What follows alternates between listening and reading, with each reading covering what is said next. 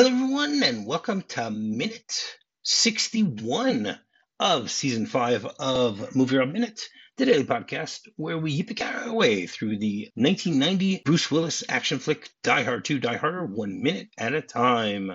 I'm Rob, and joining me today is my good friend Nick Rehack, the Rehack, from a whole bunch of different things. Welcome back, Nick. Thanks you for having me so back. I appreciate it. I'm glad to have you back. It's always fun recording with you, even when it's not one of our birthdays. But we still have to, we still can have fun even without that. We Absolutely, can we'll find a way we to can get past celebrate it. we can celebrate all year round. How's that? Perfect. Why not? Why not? So episode 61 begins with John nodding away and ends with Holly getting a little snippy with Thornburg. So we ended things on Friday with the plane crashing. No more Windsor 114. Very very sad, especially that Cole Meany is no longer in the movie. I think that's one of the saddest parts about that. But and all the people on the plane also, and that's also the Of scene. course. That's the scene that makes this Die Hard movie the one with the most amount of fatalities, just because we assume the number of people on the plane. But what can you Yeah, do? I always guess like 150, 180, something like that. Yeah, something like that. That's a good guess. I mean, we don't know the exact number. It's not something that's ever. I don't think that they never mention how many people are on the plane. So it's just a question No. of guesstimating and trying to figure that one out. And I mean, first of all, I'm really happy we've actually hit the you know the second hour of this movie. We're this week we will hit the halfway point of this whole movie. So there you go. There's a thing to celebrate with Nick. Having the passing the halfway mark of this movie. I'm for it. Yeah. And so John was basically sitting in the police station, trying to figure out what he's going to do, and being a little upset about the fact that he maybe should have tried to do more but wasn't able to, or anything like that. And we have Trudeau standing next to him, and then John says, "I wanted to help those people tonight. I was pretty goddamn useless." And you can really feel the way that John is. He knows that it's not his fault, but he also knows that maybe he could have thought of something else if he had a little more time, as opposed to have to just do the quick thinking, that he's had to do last week. I mean, we also look at the fact that John is the smartest person around in this movie. He's the one who's thinking up all these ideas. No one else can think of ideas like John McClane. No, it feels like he gets an idea and everybody is 3 steps behind. So this way, by the time they get on board with him, he's already a couple steps ahead. And it's interesting, too, because this is the first time we really see him vulnerable in the film. And I Correct. think vulnerable in the franchise because he's been so gung-ho and running the show and it's success after success. But this movie's different because there's not a whole lot of winning until you get to the end, and then it's a bit of an uptick for them, but they lose a lot on the way to the end. Yes. Yes. Well, I think they had to, change things so that it doesn't feel like it's a complete doppelganger of the first one. You know, you, I like that. a That's lot of a fair. lot of franchises just make carbon copies. They could, it's not that they won't be fun, but you go into certain movies and you know what to expect. Yeah. And that's one of my problems with sequels. That a lot of franchise movies, they're churning out similar type of ideas, just changing the action a little bit here and there, but you still know what's going to happen. This movie, at least, or this franchise, makes you feel that John has something to lose each time, and that that he won't, but you at least get the feeling that he feels that it might happen, each time. Yeah, absolutely. I mean, it's better than nowadays when they announce a film and then if it does really well box office weekend, they're like, we're going to do a whole trilogy of these. And then it's like, well, it takes away from the energy then because now we know that a couple main characters are going to last the whole time. Right. So what's the sense in really like kind of watching the others? Like you said, you kind of have an idea of what's going to be happening next. Right. It makes you feel as if, when they pitch movies nowadays, maybe they force them to say, okay, so this is a great idea. If this works, what's your idea for a trilogy? It's like, tell us. Yeah. We want to know how you can make this into a trilogy. And I guess most of these movies are like, well, okay, well, we'll just change this and that. And we'll pretend that this character is going to die, but then we're going to bring him back, and we're going to find a way to do this and that and the other thing Hmm. and stuff like that. So it's still fun watching these sequels, but sometimes it takes a little bit away from it, as you mentioned also. Yeah, it could feel like a chore instead of something that you want to Correct. experience. That's right. I agree with you on that. So, first of all, I mean, might as well get into this now. What's your history with this movie? Like, would you remember when you first saw it? I First time I watched it was at my grandmother's house. I spent a lot of summers over there, and she raised us on Die Hard and Rodgers and Hammerstein's musicals and James Bond films. She had this, I could still see it plain as day. It was a box set of 3 movies, because this was before the 4th one came out, obviously. And they were like the shiny metallic, and each was It like was a silver. two-disc It was a set with silver one. all I kinds had of that special also. features. Yeah. I used to have Yeah, that. Yeah. see? Hmm.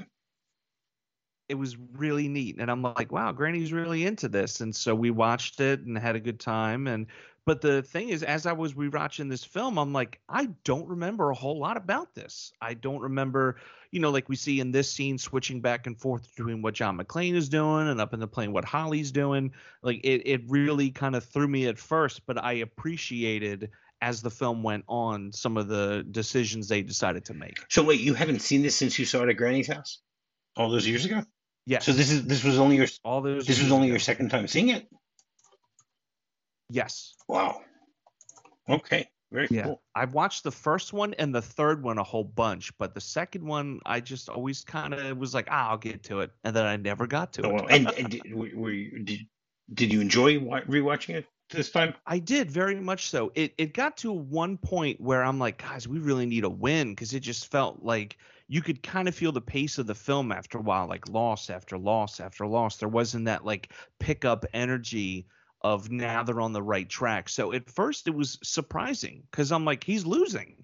And from the first film, he doesn't really lose. He's supposed to kind of maybe not be a step ahead of them, but kind of be right along with them and finding little ways here and there to outfox them. But he can't pull that off in this one. It's his biggest opponent yet, and it's fun to see how he's able to take care of it and get things done. There's some moments where I'm like, oh, that's really smart. And other moments where I'm like, this isn't making any sense. What are they doing? This is a step Right. backwards. Okay. That is definitely fair. Did you remember any of the twists? Or did they take you by surprise? I remembered the spoilers twist later on when John Amos's character, the major, Which we'll when talk all about of a him later this sudden, week. yeah, yeah, everything with him, with his change, I'm just like, whoa, like that still sticks with me, because you're just not expecting it, and it's so aggressive, the change too, like it's just now, and his entire demeanor changes, like it's a complete 180 from who he is, and it's bonkers, like it really throws me. Yeah. Okay. That's great. That's great. See, and that's the one thing I'm always upset about with movies that I like to rewatch over and over and over, that there are just certain surprises that I will never get to relive, because of the fact that I've seen them so many I times. You know what, I do feel that there's definitely films where, like some of the Star Wars films where there's little twists and surprise. It's more of like a, yeah, you can appreciate it kind of thing. But the shock and the impact of some of them, you're right. It just doesn't hit you as much. And sometimes you wish you could be watching it for the first time, or you can kind of live vicariously through Exactly. someone else. If you're like, hey, we should watch this movie, and you see Correct. their reaction to it and their excitement behind it, and it's still not as good as your own, but at least you get to see somebody else being like, huh, see, isn't Yeah, this that's right. great? I've mentioned this in previous seasons. I don't remember when specifically, but I remember reading something. Maybe it was on Facebook, or it was probably on Facebook a few years ago, about these sons that were talking about the fact that their father has this disease, where he has, memory loss and things like that. But they said the best thing about it is that every day, every week, whatever it is, they can sit down and watch The Empire Strikes Back with him and see his reaction every single time anew when he finds out that Darth Vader is Luke's father.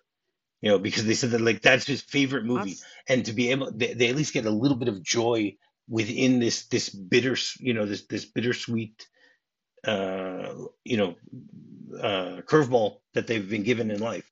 But they at least yeah. they know that this was his favorite movie, and to have him watch it over and over and be surprised anew every single time, is somewhat, makes them happy because they know that he's enjoying it, even though, you know, other things are probably, not as pleasant in life. That's actually really sweet and like kind of a nice way to get through life and think about something like that. Like that's and that movie is always going to be special in their lives too, no matter what. So I'm glad Yeah. you shared that I with me. mean, It's a really nice obviously it's story. sad, but there is, No, absolutely.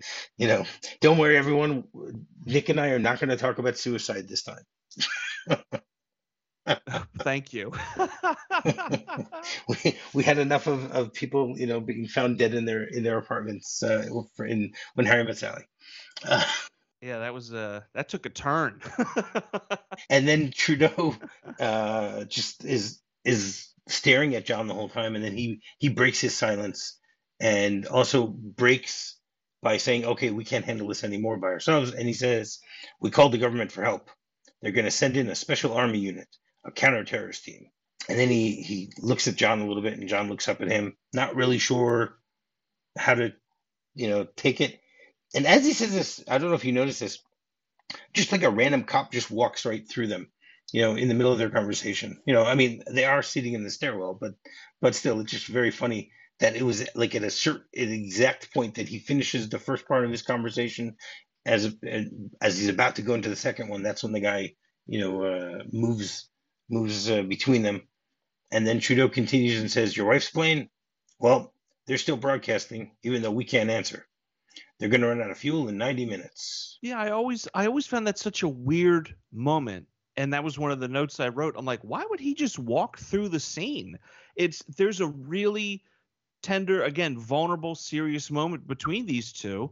And you kind of want to be in that, you want to be in that emotion, but then just to have a guy Yeah, walk through and it kind of breaks that up. I mean, like your point. I like that where it ends one part of the conversation, starts a second one, but you're still able to do that with, a look or a throwaway or some kind of something.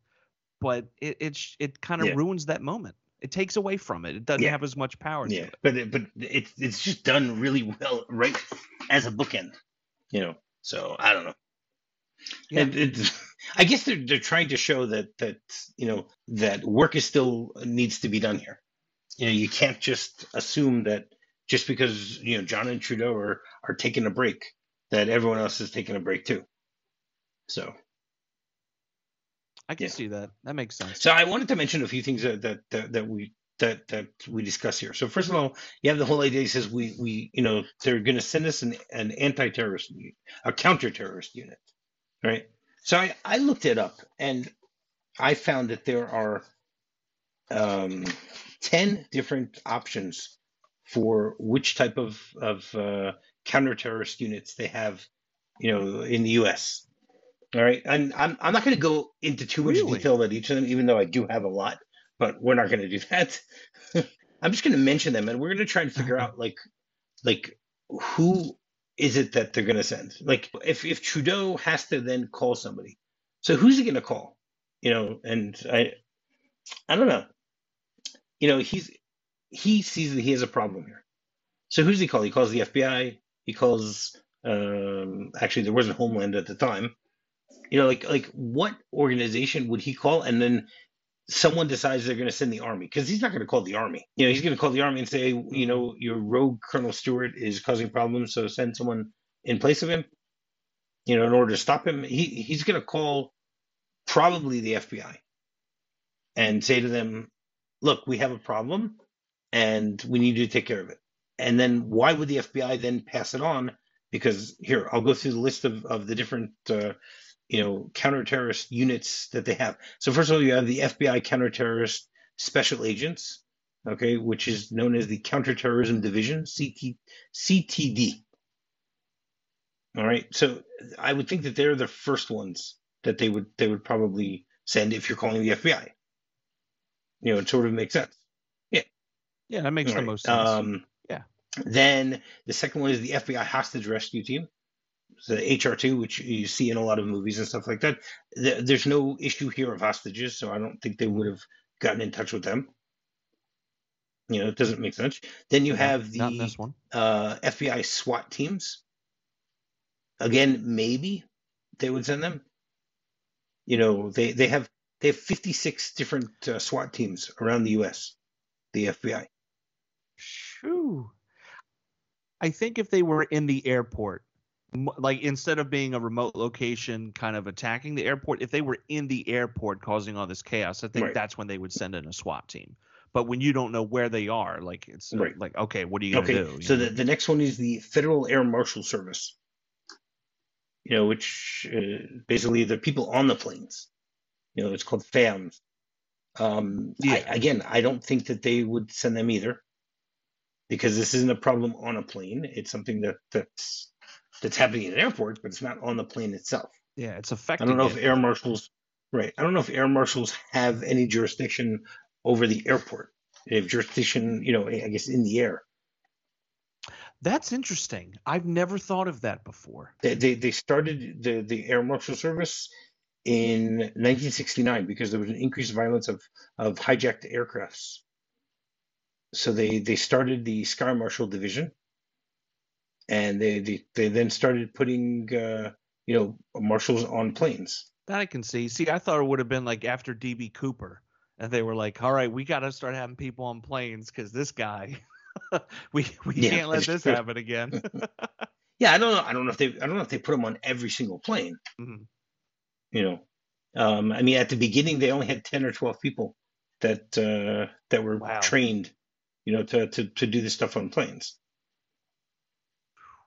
So it's I not a don't know. lot. That is No, really not a lot. considering the number of planes that were flying around, Yeah.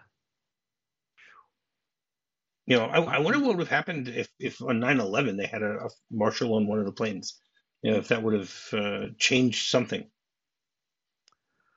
It's possible. I mean, the planes, they could have been redirected a little bit, or just maybe intercepted a little bit easier if someone's able to like radio in and say, "Hey, look, this is the flight, this is the pattern. We need X, Y, and Z," and they can Right. figure something out like that. But it's the sad thing, and I hate to say this, is we'll never know, and Right. Obviously.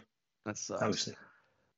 Right. Then, so the next one is Delta Force, which is a Okay. unit in the U.S. Army. That one, I could imagine that they might send Delta Force in for this. I mean, Delta Force was created in '77, so it sort of makes sense that they might use Delta Force, something like that. Then you have the Naval Special Warfare Development Group, which are basically the SEAL Team 6. Hmm. That makes sense. Hey, it's funny, going back to the Delta Force one. I thought that Sure. was just kind of make believe. I thought I Well, thought it was that's fake. no, it's fictionalized. It's fictionalized with Chuck Norris and Lee Marvin, but Yeah, and that's not. what I remember it from, because my grandmother, also a fan of Chuck Norris, so I've seen Delta Force and Cobra. Okay, very nice. Anyone looking for good movies, you should you should check out Nick's grandmama's favorite movies. That's true, because she does have some interesting. She does have some interesting ones, that's for sure. Yeah, for sure. So SEAL Team 6 was basically dissolved in '87, and then they now are known as the Naval Special Warfare Development Group, which is more it's Okay. DevGru. Okay, then from the Marines you have the Marine Corps Fleet Anti-Terrorist Security Teams, which is known as FAST. So again, that could be an option of what they're going to get here. Then you have the the CIA version of it, the Special Activities Division, which is known as SAD. I don't know if that's the greatest acronym to be using. No, I don't think it is. I would vote not really. All right, That's funny. we need Sad. to, you know, they changed the name in 2015 to SAC, Okay. the Special Activities Center. Okay, I could see that. Yeah, someone That's said, still funny I though. think you need to change the name from SAD to something else. So what you're saying is there are a bunch of sad sacks? That's right. Very good. There definitely Oh, are. what a Yeah. silly. Then the next one you have is the Diplomatic Security Service, which is the DSS. That makes sense. They're It wouldn't basically do anything here, but that makes sense. right. They're the law enforcement agency of the Department of State, Hmm. so it doesn't really fit in here either. Then you have number nine is the Immigration and Customs Enforcement from ICE. They have a federal law enforcement agency that they deal with stuff there, but their job is to protect the U.S. from cross border crime and illegal immigration. So I don't really know if that really fits in either. No, not into this one. Does it say when they were founded? Yeah, sure. I have information on all of them. Which one do you want to know? Which one when it was founded? The immigration one, the one we just discussed. The immigration one was only formed in 2002, right after Interesting. it was part of the Homeland Security Act after the events of 9/11. Okay. All right. I knew it was like more recent, but I didn't think it was like that recent. That's interesting. Okay. Yeah. All right. Um, yeah. So those are basically the different options that you more or less have here. So I don't know. It's just very strange because it goes back to what I was saying before. Trudeau calls somebody, Hmm. and why did they decide to send an army unit as opposed to any of these others? Is it because you know this is the type of thing that the army would deal with? Is it because it's an airport? So under whose jurisdiction is it at the time? Because again, we're still pre 9/11 here, so they didn't have the TSA and things like that. That's true. And maybe because of something like that, the FBI was just like, oof, we don't know what's going on here. Or maybe they had a lot going on and they just handed it off to their military counterparts. But even then, that's several conversations that have to happen in order for them to mobilize.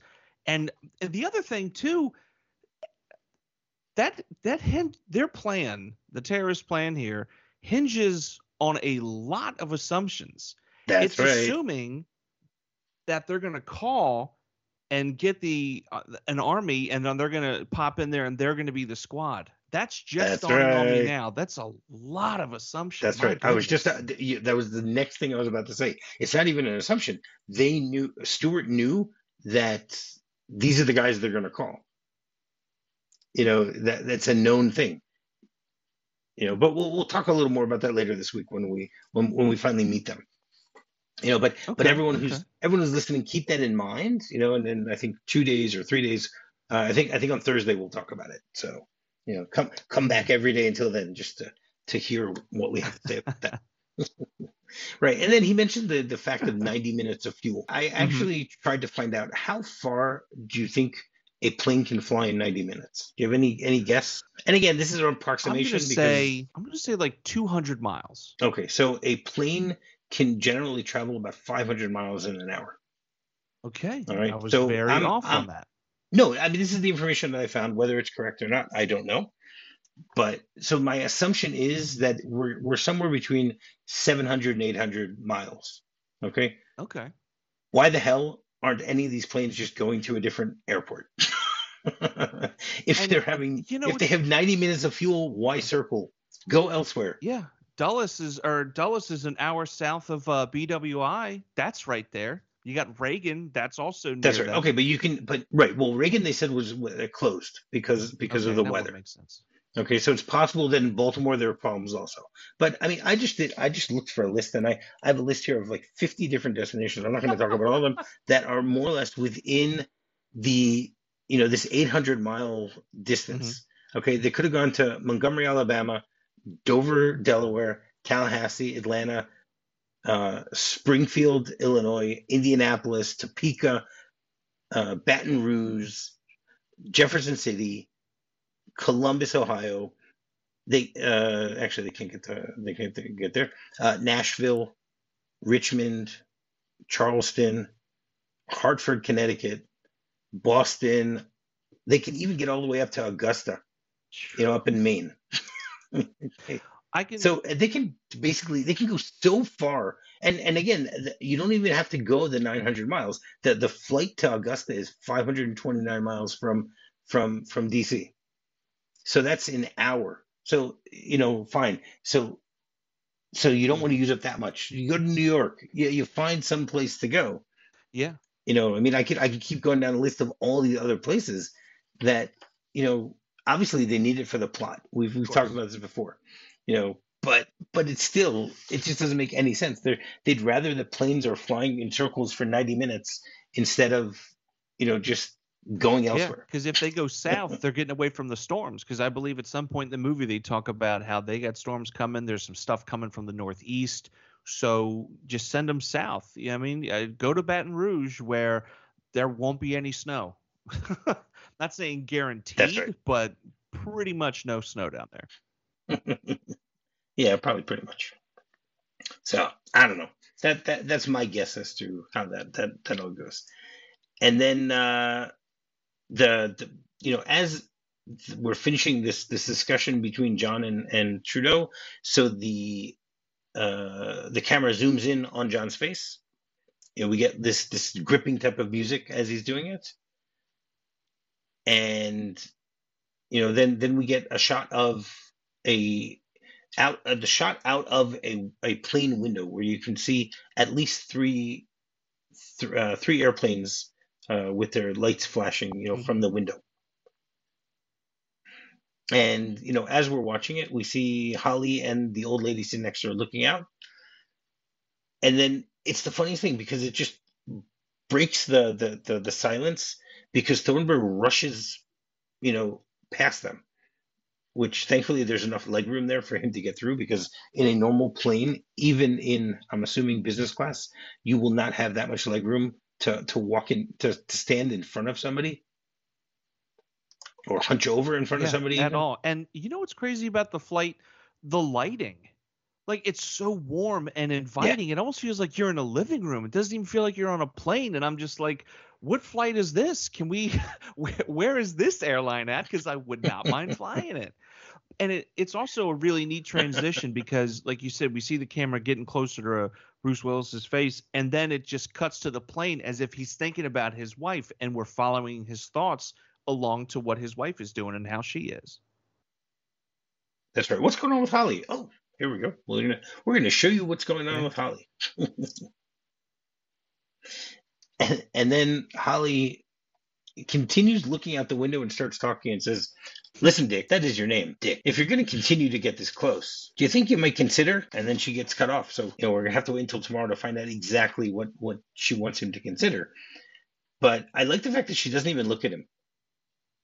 She senses his presence, or maybe she sees the reflection in the window. Could be I think either. it's the I don't know. I think it's the presence kind of thing. You just feel this energy and it's like, ugh, this guy's over here. Ugh. Yeah, that's right. So I actually wanted to talk a little bit about the name Dick. Okay. I've always been wondering about this. That why is Dick considered a nickname for Richard? It's not like it's my name is Rob, so it's short for Robert. You could say Bob. Bill is short for William. I mean these are similar types of things, but I've never heard a good enough explanation as to where Dick and Richard are connected. Yeah, that's It's nothing. just, it's just I very got nothing on strange. that. I knew. I can understand you could say Yeah. rich. There there are different connections, stuff like that. So what I actually found out was is that it originated during the Middle Ages, What? where there were a lot of people who yes, there were a lot of people who were known as Richard, and they would shorten the name, okay, and it actually became Rich. And then there's something called rhyming slang for names, Okay. which is really strange. That because the term Rich and Rick. Mhm. Okay, so here I'll read what it says here. The name Richard is very old and was popular during the Middle Ages. In the 12th and 13th centuries, everything was written by hand, and Richard nicknames like Rich and Rick were common just to save time. Rhyming nicknames were also common, and eventually Rick gave way to Dick and Hick, while Rich became Hitch. Dick, of course, is the only rhyming nickname that stuck over time, and boy did it stick. At one point in England, the name Dick was so popular that the phrase "every Tom, Dick, and Harry" was used to describe every man. I like that. Okay, I'm assuming you've heard the term Tom, Dick, and Harry, right? Yes. Yep. Okay, and you see, we have a connection here to season one of my podcast because Tom, Dick, and Harry were the name of the three tunnels that were being dug in The Great Escape. And that's why they called them that, because they were the most common names. That makes a lot of sense. I dig it. Wow, that makes a lot of sense. Yeah, and it's just really strange that Dick is one of the only rhyming names that still exists, that still has stuck and is popular. I just So can't it's believe just the very Middle strange. Ages. That's what's throwing me. I thought like maybe the 1800s or something, but the Middle Ages. Wow. Where it became a nickname, or where they actually used the name Richard. I mean, Richard, you had Richard the Lionheart. The name Richard probably goes back really far Well, I'm just saying where it's originating from that from. Like it's perspective. just nuts. Yeah, that's right. Mm. Definition says for like an aggravating or otherwise a disliked person. Mhm. So that fits in well here also. And it's a term used for, it's a slang term for a detective, a private dick. Mhm. Mhm. They say that actually comes from a Roman slang, which is deco or decker, which means to look. So it's someone who's a detective, that you're looking for something, you're seeking something, stuff like that. That makes sense. Okay, that makes a little more sense because I've always been curious, but I can see that bit of a long walk, but okay. Okay. Yeah. And that's all I have for this minute. You have anything else for this minute? The only thing I had was this is his what, eighth cigarette? I feel like if he doesn't have a gun or a phone in his hand, he has a cigarette going. How many he's You're talking about Yeah, John. You John. got to go back to I'm John. sorry. John McClane. I feel like he's just got like cigarettes left and right more than he does anything else. Like where's he keeping them in a lighter? And has he got a pocket somewhere and that he's just holding on to cigarettes of all the things to hold on to? Well, maybe he's just bumming cigarettes off of everybody every chance he Ooh, gets. that's true too. Maybe he got it from the cop who walked between the two of And them. that's why he allowed it. And he didn't say anything to him. He's like, well, this guy gave me a cigarette, so I'll let him go this time. There you go. Maybe. All right. So the script actually is only slightly different. There isn't that much here that is connected to what or from this scene. Okay. Basically, John starts off by saying, "I never felt so useless," and then Trudeau says to him, "Our own SWAT team's gone. We called the government for help. They're sending in a special army unit, tactical terrorist team." McLean sees something else there in his eyes, and then Trudeau says, "Your wife's plane? They keep broadcasting, even though we can't answer. They'll run out of fuel in 90 minutes." And then it says, "Camera pushes in on McLean." And then it jumps to Holly on the plane, and it says, "Thornburg at the window again, face suspicious." And then Holly says, "Listen, Dick," innocently, "that is your name, Dick. If you're going to keep getting this close, you think you could." And then she gets cut off there also. So it stays pretty much the same, Yeah, I like between it. that. I think that I'm glad they cut out McLean saying "and," that you don't need him to prompt Trudeau to tell him about his wife's plane. That Right, just right. makes that's just common sense, that's Hmm. what he's Hmm. going to do. Right. So every Monday we have a segment called McLean Monday, where my guests will give their top five Bruce Willis performances. So, Nick, what have you got for us? Start with your number five and work your way up. Number 5 is Looper. I really dig this movie. I like his performance in it. It feels like he's kind of being himself, but there's also a bit of a vulnerability to it that we kind of see in this film, which is nice and a little bit different to see. Number 4 is Pulp Fiction. Great movie. I like the part he plays in there. He kind of plays this conflicted guy who, he's supposed to take a dive, but he doesn't. Spoilers. And it just becomes this whole it's just like a domino effect, and things just keep getting kind of worse and worse and worse. And the way the timeline plays out in the film, because it kind of jumps around being nonlinear and all, I think it really adds to his character. Number 3 is 12 Monkeys. I'm a big Terry Gilliam fan. So anytime I get to see actors in that type of world that he's created, I'm always interested to see what they do. And Bruce Willis does a really good job in there. Number 2 is Unbreakable. It's my favorite M. Night Shyamalan film. Bruce Willis is just outstanding in this. But my number 1 is Sixth Sense. That was one of the first films I saw that starred Bruce Willis. And it introduced me to him, and obviously a massive twist in there, and how he's able to, I mean, and this also goes to the good writing in the script, but he's just able to present his character in a way that truly thinks one way, and really it's been a different way this entire time, but it plays well. Like, you never really get it because of his performance, because of how he interacts with people. It just works really, really well. Yeah. Yeah, I definitely agree with you on that. But I just find it funny that you said Unbreakable is your favorite M. Night Shyamalan film, and then you mentioned Sixth Sense right after that. Yeah, bit of a hypocrite, but there's just something about it that just, I don't know, just grabs you. Yeah, no, I'm a big fan of Unbreakable. It's my favorite superhero movie because it's even more than the normal superhero movies that we see all the time. Mm. It shows the possibility of it really happening in our world. Yes. As opposed to, like I love Marvel movies, I love DC movies, Mm. I love all of the superhero movies, no question about it. But I still think that this one just gets it so well. But unfortunately, they ruined it by making sequels to it. So, or they didn't ruin it; they ruined the future of those characters. Let's put it that way. Yeah, I can see that for sure. Yeah. I mean, I liked the other 2 movies, Mm-hmm. but they're not on the same level as Unbreakable. Gotcha. So, yeah. All right, great. So Nick, you want to tell people how they can get in touch with you? Absolutely. You can find me on Instagram now at @thatrehack. I've also been invited and have joined along with Bubba Wheat from the Rabbit Hole Podcast Network. We have a podcast together called Lyrical Innuendo.